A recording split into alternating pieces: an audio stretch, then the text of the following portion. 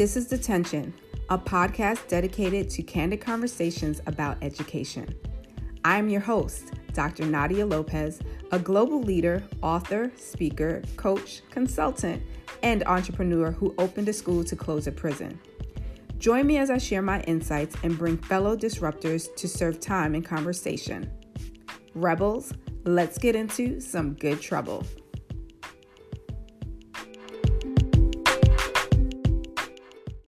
Welcome to the very first episode of Detention. I'm your host, Dr. Nadia Lopez, proud founder and former principal of Mount Hope Bridges Academy, a New York City public school located in the Brownsville section of Brooklyn.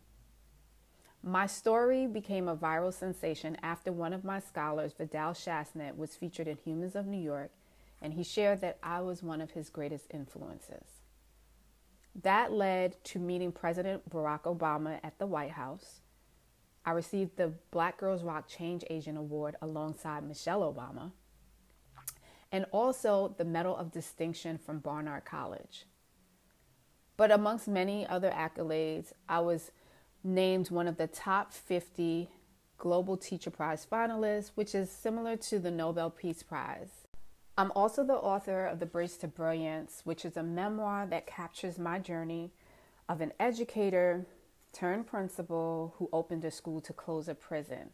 I highlight various stories about the teachers that have served at Mount Hope Bridges Academy, the scholars who have shown so much brilliance and resilience, but also the needs of the community of Brownsville that has been marginalized historically.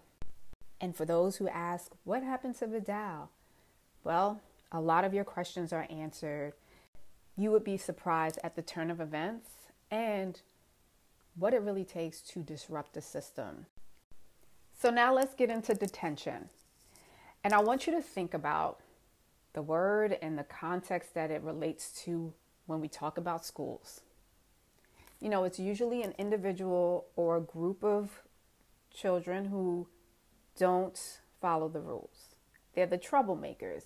They're the ones who color outside of the line. They will not conform to the policies and procedures, but there's always an underlying issue at play, and we don't take time to find out what that really means. Whether it's I'm being a challenge to you because you're not challenging me, or I don't feel like I fit in because there really is no inclusivity in this school community in which I identify with, or there's no time for you to actually build a relationship with me because you as the adult are so focused on the curriculum, the assessments, the compliance, and there's only 10 months for you to get through that. Now, of course, I'm speaking from the mindset of the young person who's seen as a disruptor and the rebel. And we don't have time. All we do is put those young people in a place hoping that this consequence will send a message to everyone else that if you don't follow the rules, you have to pay a price.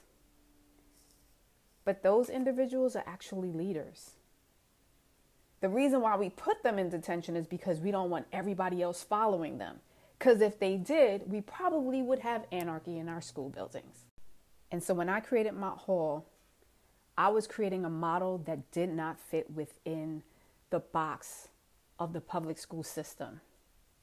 I was challenging everything that represented what they wanted to see, which was being compliant with only getting through assessments, making sure the data was showing progress, but really wasn't actually reflecting the needs of our children and what it takes for them to advance and be prepared, not just for the next school year, but how to really navigate through life. I saw the value of giving children experiences beyond their school building, connecting with individuals that had gone into various industries that they had no idea existed. That was the real work, showing young people the possibilities, regardless of the zip codes that they lived in, regardless of their circumstances and situations. I wanted them to know that because they came from Brownsville, it really meant that they could survive and thrive. But they just needed the tools. And let me tell you, there were a lot of people who told me that it wouldn't be possible for my scholars to ever make it out, that they could never go to college. And this came from the very people who approved me getting in school. I dealt with plenty of microaggressions, passive aggressiveness. I was placed in a lot of demoralizing situations that I plan to share in future episodes. But let me tell you something, at the core, I was going to fight, and I was going to be a disruptor. And alongside of it, I was going to find individuals who believed in the vision, who was going to help support me in this work. And it didn't make people feel comfortable, because to show what is possible, to show when you think outside of the box and you're not willing to color inside the lines and still show that this work can become a masterpiece, that became problematic. And so many times I was targeted and I was placed in quote unquote detention. I was the person who didn't get tenure. And for those who understand that tenure means sort of like this protection, that I can't easily be fired from my position because I've shown I'm capable of doing the work.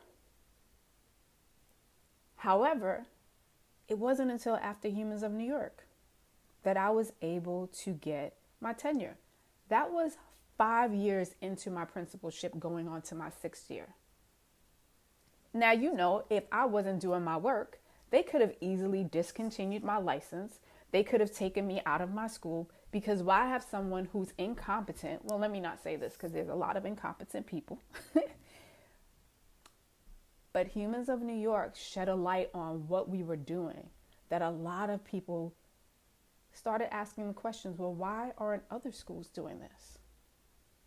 Why aren't other schools building partnerships and relationships with colleges and universities and having children do visits on an annual basis, training teachers on how to best use strategies that are effective in urban communities, and then bringing them out into other schools so that they can do effective work? I thought about doing all of that because when I was a teacher in training as a New York City teaching fellow, nobody did that for me. For me, common sense made sense. And it all relied on having a vision. And so,